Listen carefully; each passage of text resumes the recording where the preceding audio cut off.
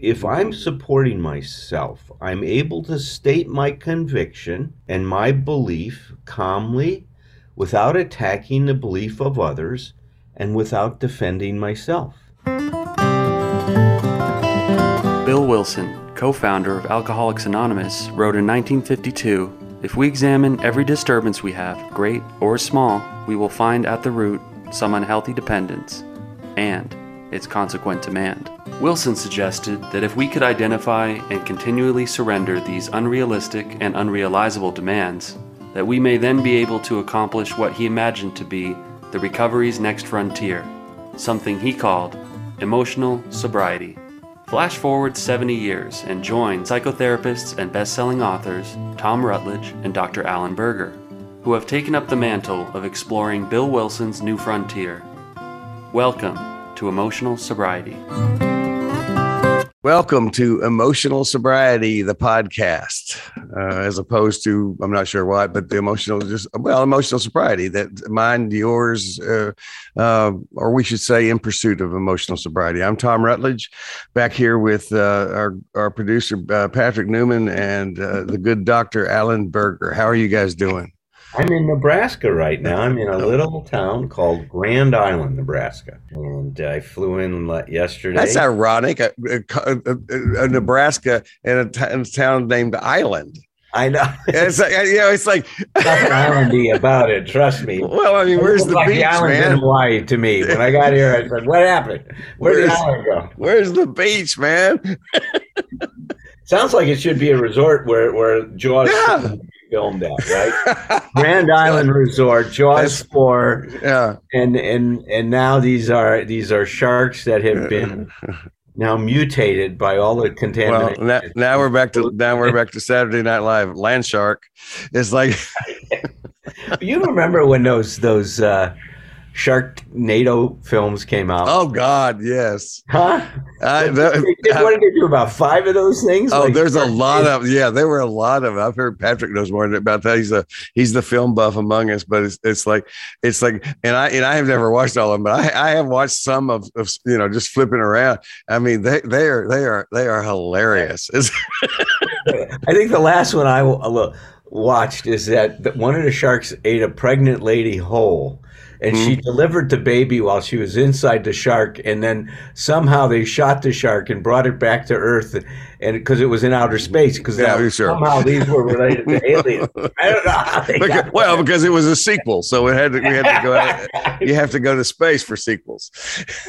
Oh, it was hilarious. What about those, Patrick? Sharknadoes. How many have you watched? There's at least 5, and you guys had me thinking about. Michael Caine was in a Jaws sequel. I think he was in Jaws: The Revenge, and he was asked in an interview about, have you seen Jaws: The Revenge? He's like, I've not seen Jaws: The Revenge, and by all accounts, it is terrible. However, I have seen the house that it built, and it's fantastic. One of my favorite Caineisms. I love. He's a practical man.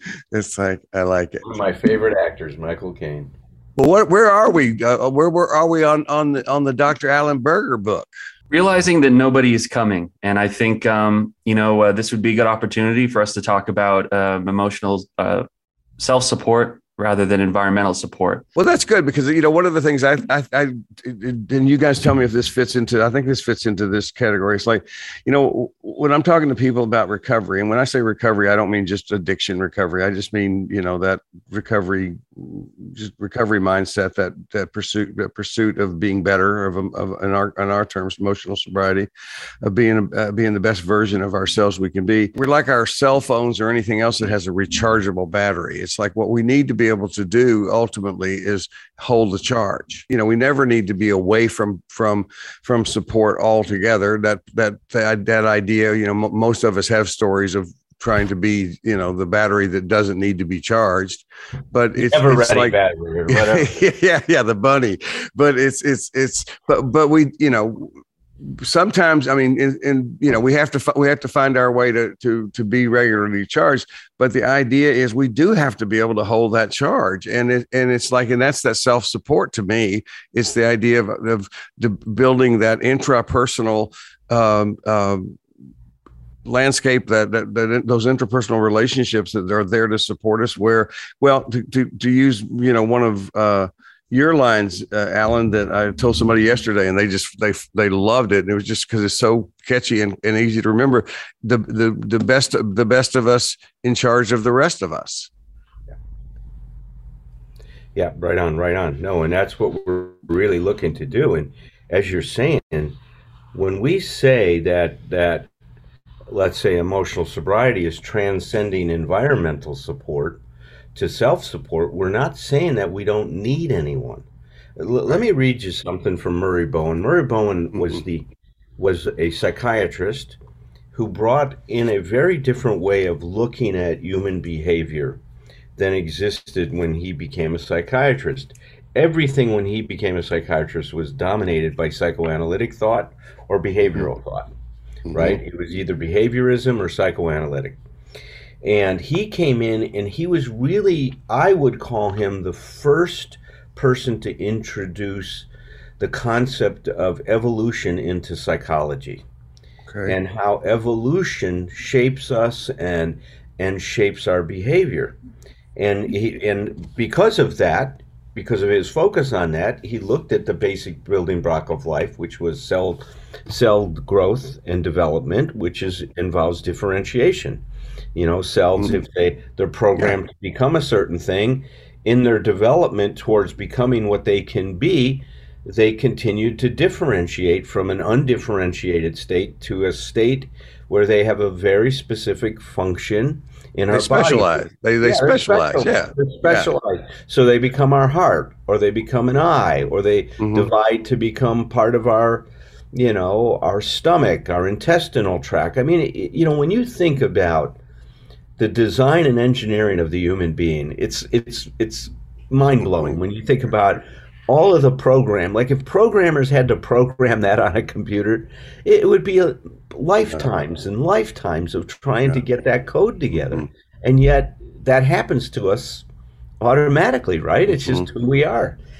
But so that's where he brought this ideas in, from this concept of differentiation in biology, and he applied it to psychology. Is that, my God, that what happens is that when we're born into a family, that we're born with an undifferentiated state, and we will be differentiated according to how differentiated our parents are and the culture is that we're born into.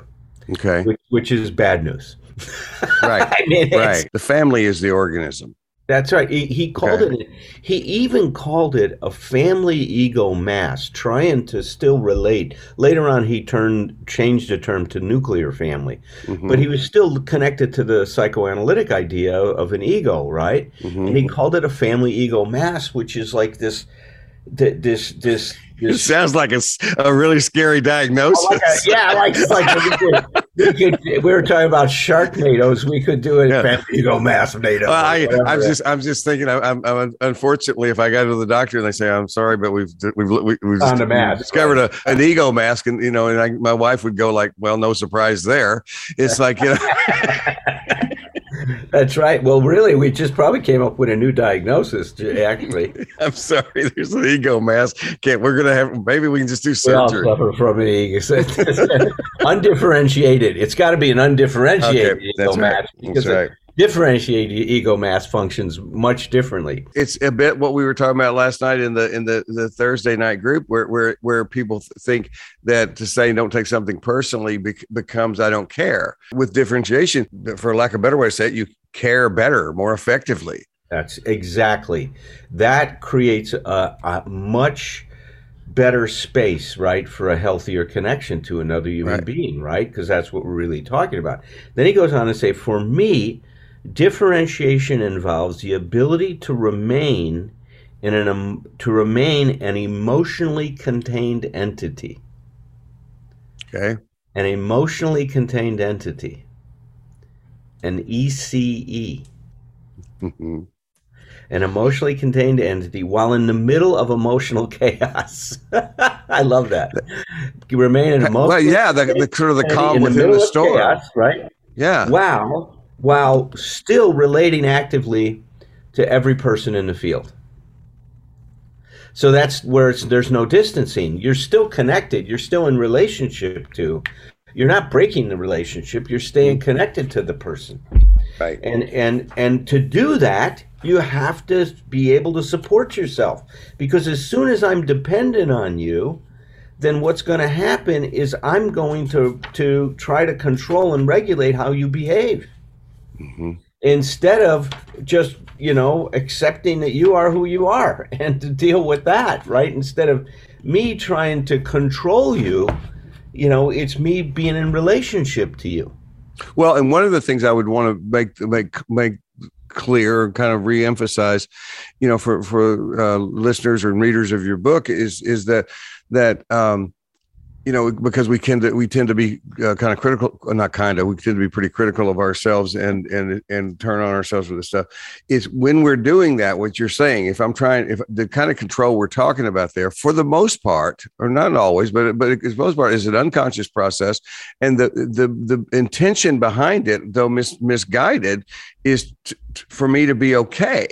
I'm really trying to be okay. It's like, so part of what, if we're selling something here, it's like, there's a better way to be okay.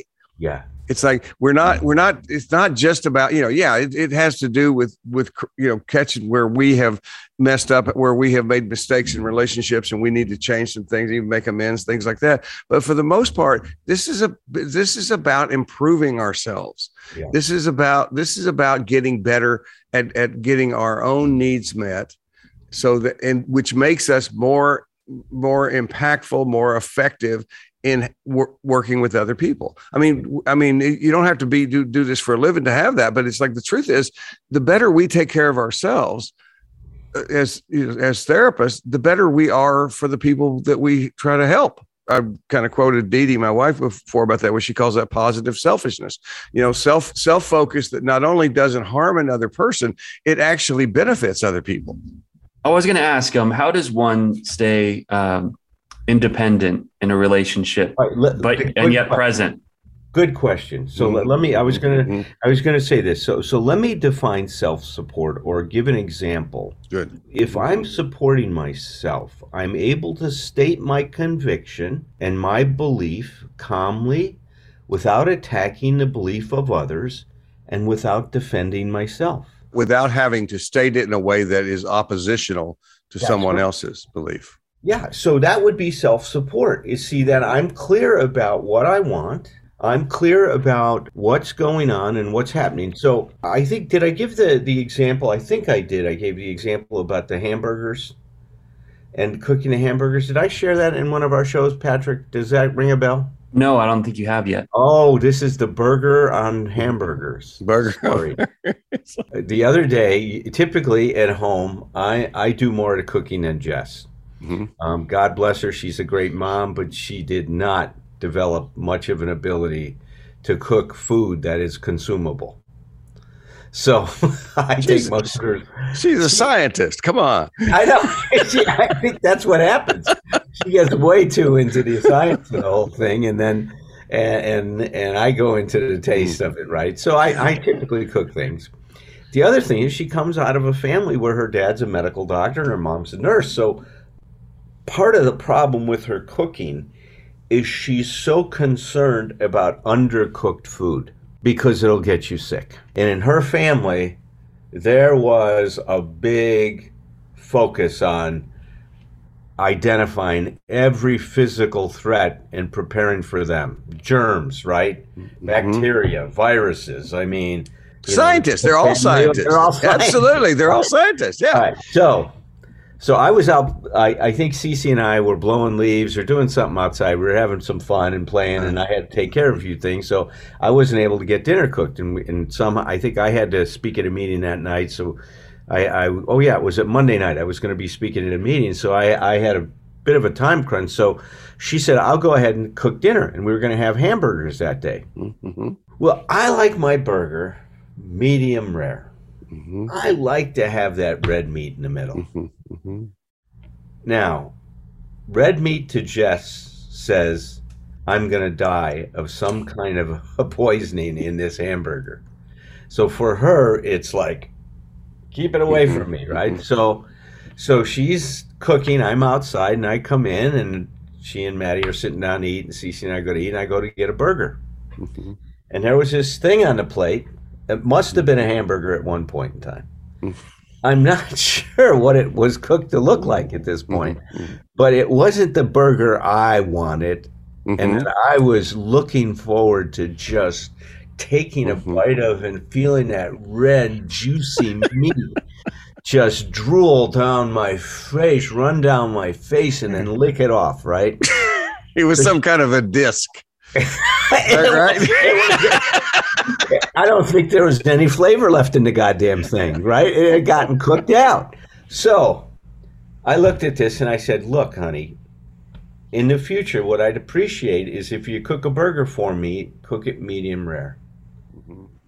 And I said it, I think, very calmly, right? And stating clearly what I want. She goes, I am so sick and tired of this. I mean, all I get is criticism about how I cook. Damn it, I can't do anything right, according to you. I can't cook right, so I'm just not going to cook anymore. You should just do all the cooking. And I said to her, trying to contain myself, I said, I'm asking you for what I'd like. If you don't want to do that, you can tell me you're not interested in cooking to my specifications, and then I would simply say, I'll cook it. You don't need to do it. I'll throw it on when I get in the house. But what I'm not okay with right now is that when I tell you what I want, you turn it into that I'm criticizing you, and therefore I should shut up. And I'm not going to be silenced because you're taking what I'm doing critically. I appreciate the effort you put in. I see what you tried to do to help and cooperate tonight. That's not missed on me in any way, and I want you to know I see that. But I'm not going to silence myself and not say what I want because worry about whether you're going to take offense at it or not. And so she looked at that for a minute, and then I said, look, and this is in front of Maddie and Cece. I said, really think about it, Jess. Is the message that you want to send to the kids that they need to not speak up for what they want out of fear that somebody might feel criticized if they say what they want? Is that how you want them growing up? I said, look, I know some of the stuff you struggled with in your family, and I know that went on more than you really liked, that you got shut down a lot in this stuff. And so I don't think that's the message. It's sure not the message I want the kids. I want them to say whatever they want, and if somebody else has an issue with it, then that other person can deal with that issue with it. I said, just think about that. I don't need an answer from you right now. I'm going to go cook my burger. So I went in the other room, and I cooked my burger. And I supported myself. Now, a couple times I got a little bit more intense in it, when I felt like she was trying to, what I felt, be silenced. I shouldn't be saying what I want, that kind of stuff. And I overrode that, and I felt so good. I can't tell you. At the end of that connection, and the end of that transaction, I should say, I really felt like I did a great job holding on to myself. Later on that night, she came to me and she said, you were right. She goes, you were just telling me what you wanted, and I don't ever want the kids to feel that they can't speak up for themselves. And, and that was her way of saying, I'm sorry, for what went on. I said, look, I appreciate that. From my side, I felt good about the fact that I wasn't going to be silenced, and I think it was important for the kids to hear that part of it. So to me, that was an example, and it was such a moment to celebrate because I'm often not that clear on it and not that well. Well, it takes you think about hindsight gives you get clearer later, and then you come back and say this is what I wish I had said, but you actually in that moment there was no afterwards. There was no thought about I wish I would have, right? None at all. The only thing I wish I would have said is I'd like also, cook the burger medium rare and have more sex with me. But I thought, thought it might have, you might, a good therapist might say, let's table that, and we'll do, we'll do that in a different. Sometimes it's good when we don't say what's on our mind. That's right. Well, actually, that's an interesting point, because one of the things that tell me if I get this right. One of the things that you're doing here, and this falls in that category of that terminology that I love that you use, that you said you called it. I remember the first time you ever used it, I wasn't sure what it was, and I love it. It's like it's holding on to yourself. Stand up for yourself, you win. When you stand against others, you lose. It's like, and it's like that's what I was hearing with that. But the other thing is, and when I identify with a lot, because that when you get to that place, there's a lot of energy in me that is there to, and part of it is reflecting on basically it comes from reflecting on our history. I think you and I probably have this in common, where in order to be able to pull this off, what we need to do is manage our own energy. Yeah. So we're like, and what I heard you saying is if we had a film of the intrapersonal process while you're doing that, you've got guys at the board, pulling stuff back. It is a thing where you can apologize for how you said something without apologizing for what you're saying. Yeah. You can, it's like we're going to go back and take over, but it sure works better in that example you're talking about, is because you held on to yourself through that process. You stood with yourself, for yourself, and including the fact that basically they're making it clear that there is no expectation that you have that she has to agree with you about cooking your hamburger. That's right. It's like you can actually say, I don't want to do that. I'm not very good at that. It's like, I'm a scientist. I don't want to kill my husband, with raw meat. It's like, I'll just kill him with burnt meat. No. No. And by the way, tell Jess when I come to your house, I want her to cook my burgers. That's my burger. I don't want that one you have. I want Jess cooking mine.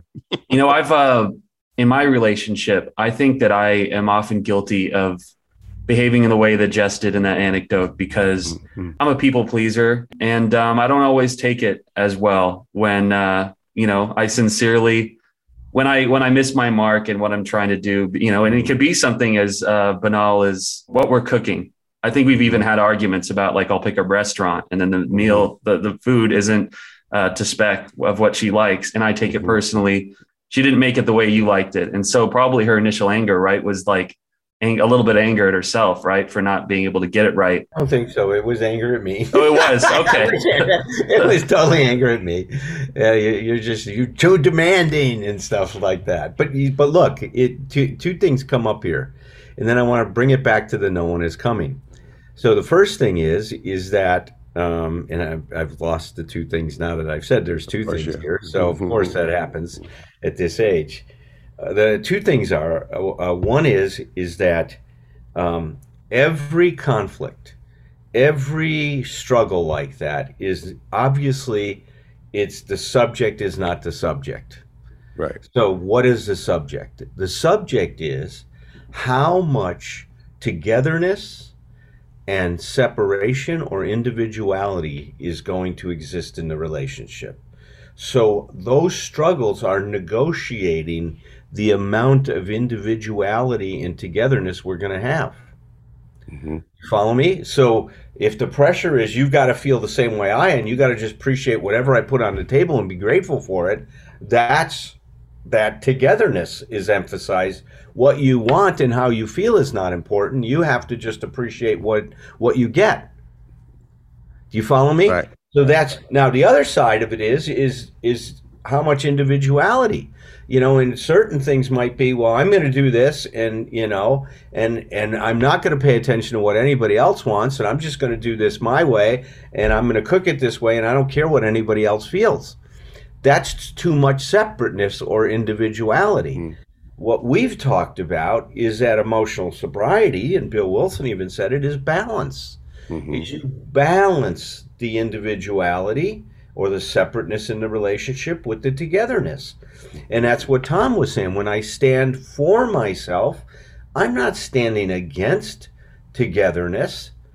I am just defining myself. And the more room there is for our separateness, the the better quality togetherness we're going to have. And everybody needs to hear this. Separateness is not a disruption of connection. It is another dimension of it. And if we understand it that way, then we can embrace it and not get the anxiety that says, my God, if you don't think the same way about me, then we can't have a good relationship. Right. And a lot of us, that's unconscious on our part, this anxiety about, my God, if there's too much individuality, we're going to have no togetherness. So we all better think alike. I mean, we all better think the same way. And that's why so many relationships die on the vine. What we're asking ourselves is, if when there's a conflict with that, is what meaning am I attaching to this? You know, because it's like, that's what I remember being in couples therapy, you know, with Dee Dee and saying, you know, and basically saying, you know, to the therapist, look, I've asked her to do this, I've asked her to do this, and she doesn't do this, and so she's just saying fuck you to me, you know, and that's what it felt like. It felt like it was, I mean, talk about the most personal. It was like, you know, and I had a wonderful therapist. Her name was Mary Elizabeth, and she had nice wheels on her chair, and she would often roll up close to me in the session. And I remember her just saying, and it's based on a lot of relationship we have, but she said, that's not what it means. That's not what she's saying. I remember saying, well, how do you know? And she said, because I checked. She said, I've talked to Dee Dee, and Dee Dee was right there. She looked at her again. She said, are you saying fuck you to Tom? And Dee Dee goes, no, absolutely not.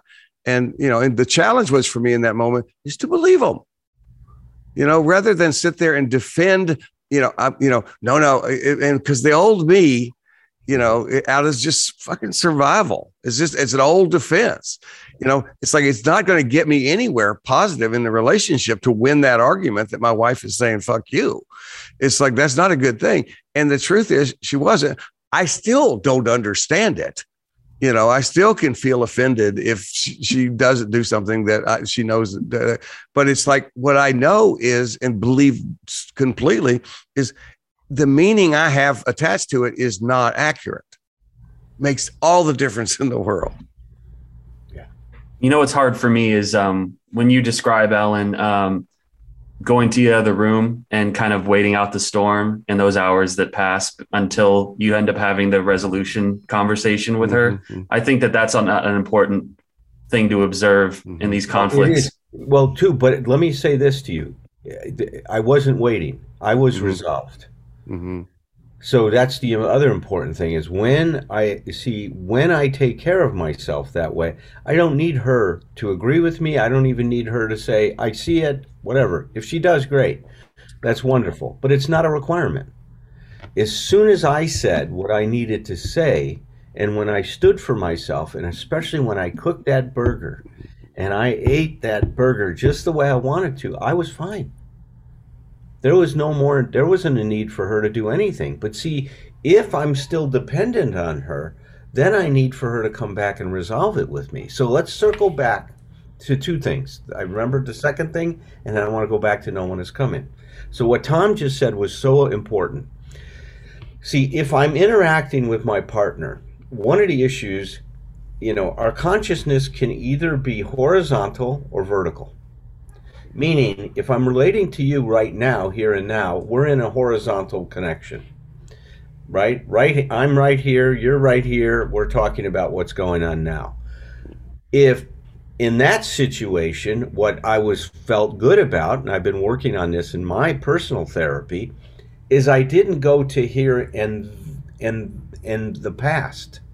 Here and then is what I call it. Mm-hmm.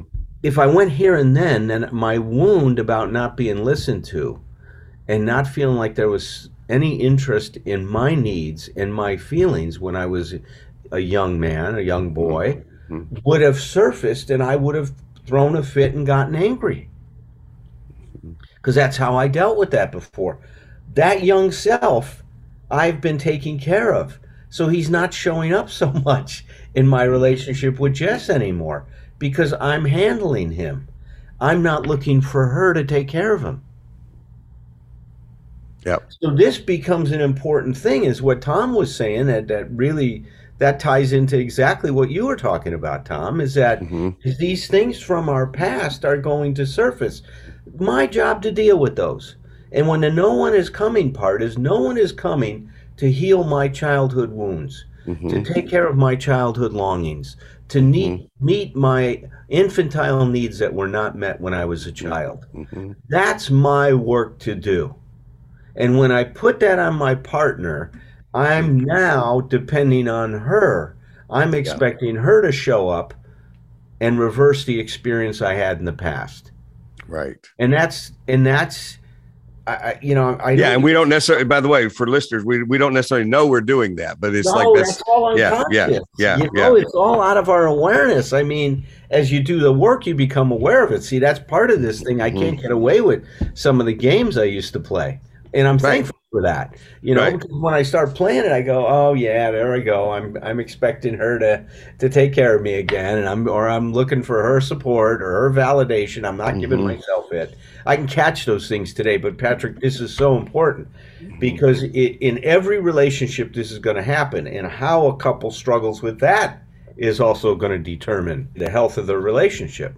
So that ties into no one is coming. You see, when I don't meet my needs, then I'm going to project them into the world and expect you or the world to meet my needs. If I'm so disappointed as a child and that's a trauma from me, I'm going to expect my future that everything is going to go my way.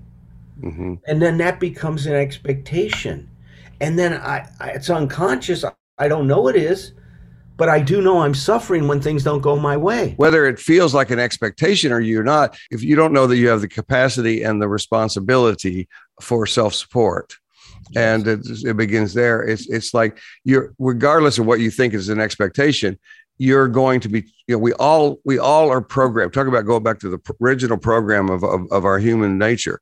We're all programmed to try to get our needs met. If my internal process I don't see that as an option for that, which I did not used to see myself as the source of any of that. I am going to be trying to get that from other people, from other situations. And I'm going to be constantly disappointed, hurt, feeling injured, not being in the present tense, just leaning so far forward and off balance. We may have different language that we've used through the years with our clients, but we find these places where we have see things similarly. It's like what I'll tell people about inner child work is, I say eventually you get to the place where you go like, we have bad news and good news, and it's the same news, and that is you're the one. Okay. You're the one who's going to do this. It's like, so it's sort of like, it really is like nobody's coming other than you. Now, by the way, because the other part is what we're saying to people is, come on, it's a tough love message. Step up, man. You're going to do this. You have to do, if you're going to get through, it's like, if you're going to get through those experiences, if you're going to walk through even just the conversation, about the burger that you're talking about, it is like, the idea is that's a person who's taking responsibility for themselves. And the reason it's not unresolved, and boy, I identify with that part you were talking about, Patrick, of waiting, that anxious waiting. It's like, but the idea is, I also know you well enough, Alan, to know that whether, I don't know exactly how conscious that process was, but, your system involves a checking to be sure, if there are things that you screwed up there, a few things that were out of bounds for you, that basically what it is it's not about, did I upset somebody else? Did I step outside my own value system? Yeah, that's right. Because if I do that, then I have a problem. If I don't, I may not like the fact that my wife is upset with me right now. That's fine. It's like, but I don't feel shame for what I have done or how I've said it. I feel like, no, I have done that inside that's my best effort. I feel good about that. It's like, let that, is that your final answer? Yeah. Let that ride. The grievances and resentments. I feel like that's the thing that not even just in emotional sobriety, but in recovery, that, those need to be, what would you say they need to be put to the side before a lot of this work can begin? Or there at least needs to be a parsing of those things? What you got to process those, because underneath every grievance and resentment is this issue. And when you start to unpack those things and look at what is this grievance and resentment all about, you're going to find an unenforceable rule. You're going to find an expectation. You're going to probably find some emotional trauma from your childhood that relates to all this. Look, back to the question: what meaning am I attaching to this? That's exactly it. Is it, what meaning am I giving to this experience I'm having? And just because I am assigning this meaning, it doesn't mean that that's what it means to the other person. Right. And I've got to understand, and that's where, if I'm undifferentiated, I think, well, this is how it is, and now that's how it is. And I think that's how it has to be for everybody. You got to think my way. Yeah. And that becomes a real problem in relationships. Yep. But what I was gonna say is that the meaning, is going to be colored by my unmet needs, the way that I'm looking at the world, the kind of connection I have about it. And, like we said, I'm going to expect my present to reverse the trauma of my past. The other thing that impacts the meaning is our fears. A weird way we try to protect ourselves unconsciously is go ahead and go to worst case scenario and expect it. Yeah, that's right. And people go like, well, how does that protecting yourself? It's sort of like, it's like me laying down on the floor and just saying, well, from here, I don't have very far to fall. It's like, I'm working with a couple right now where one of the couple, there's the relationship will do just that. We'll just go to the most negative thing. It's not because he wants it to be negative. Yeah. He wants quite the opposite, but it's like it feels, that's what feels, and it feels familiar to him because of what you're saying, is because it fits his past, his family life early on in his life perfectly. Yeah. I was just going to say before is that one of the authors that I've really enjoyed reading through the years, in fact, I went to the Meadows and did a workshop with her, was Pia Mellody. Mm-hmm. Yeah. And she wrote that one book about codependence. I can't remember the exact title of it right now. But, in her lecture, when she was giving her talk on that, when I was there, she goes, I have two thoughts about it. It's great that that term got so popularized, but what happened is they thought they were discovering something new. Codependence, right? Yeah. All that. And when you look at it, and I hope I've been able to contribute this to the discussion in the field, is when you look at it, people were talking about emotional dependence way before we put the label on it as codependence. Mm-hmm. And one of the things that Pia says is she believes that all codependence is a result of a trauma in our childhood, an unresolved trauma. And I think there's a lot of truth to that. I don't think it's the whole deal, but I think that there's a lot of truth to what she is saying about that. And many, many other people before her said the same thing, like Lowen and many other folks said, my God, these traumas happen to us, and then we start to develop a whole set of expectations about how life is supposed to be to reverse the experience of that trauma. Because in the metaphor here, the various versions of our inner child, because we have inner children, not inner child, it's like, are absolutely persistent at wanting these needs met. And so the idea is, and I don't think this is really different from what Pia was saying with that, is the idea that the way I describe it for people sometimes is that at any, some deficits are bigger than others. Some are more impactful than others. And some things are more traumatic, will feel more traumatic than others. But where there are unmet needs, a part of that inner child, talk about fragmentation, a part of that inner child sets up camp and just waits. because that's what we see when we start doing therapy with people. We could go, I always tell this time travel. I said, we'll go back together and we're going to find the various aspects of your childhood where the child is still waiting for certain needs to be met. And this fits into the theme today perfectly because of course, what is that child, when we interview the child, what the child wants is for the parents to meet those needs.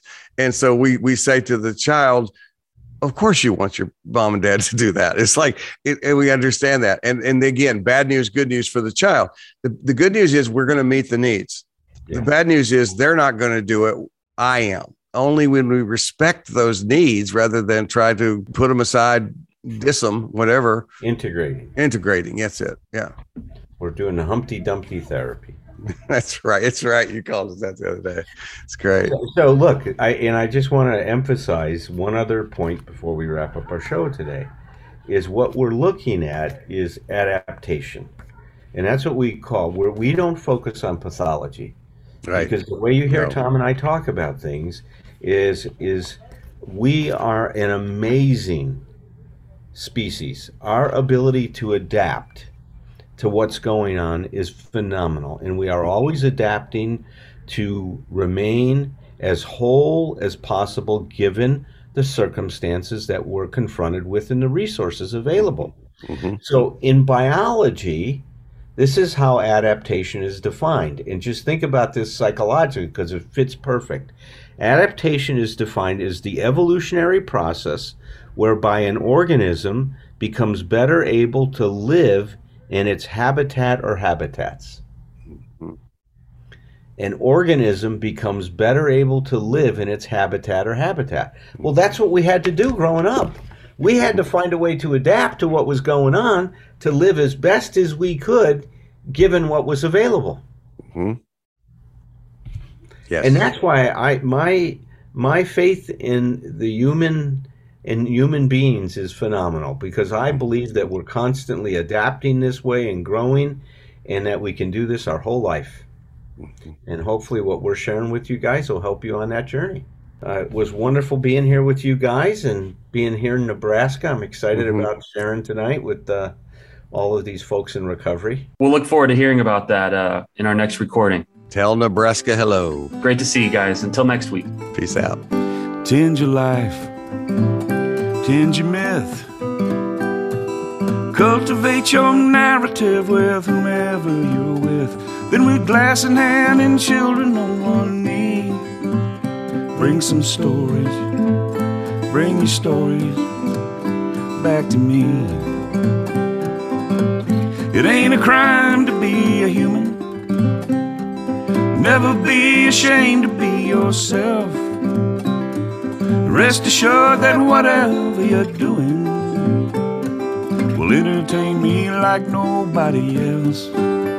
So here's to us, my old friends, until it's time to drink the wine and break the bread again. With glass in hand and children on one knee, bring some stories, bring your stories back to me.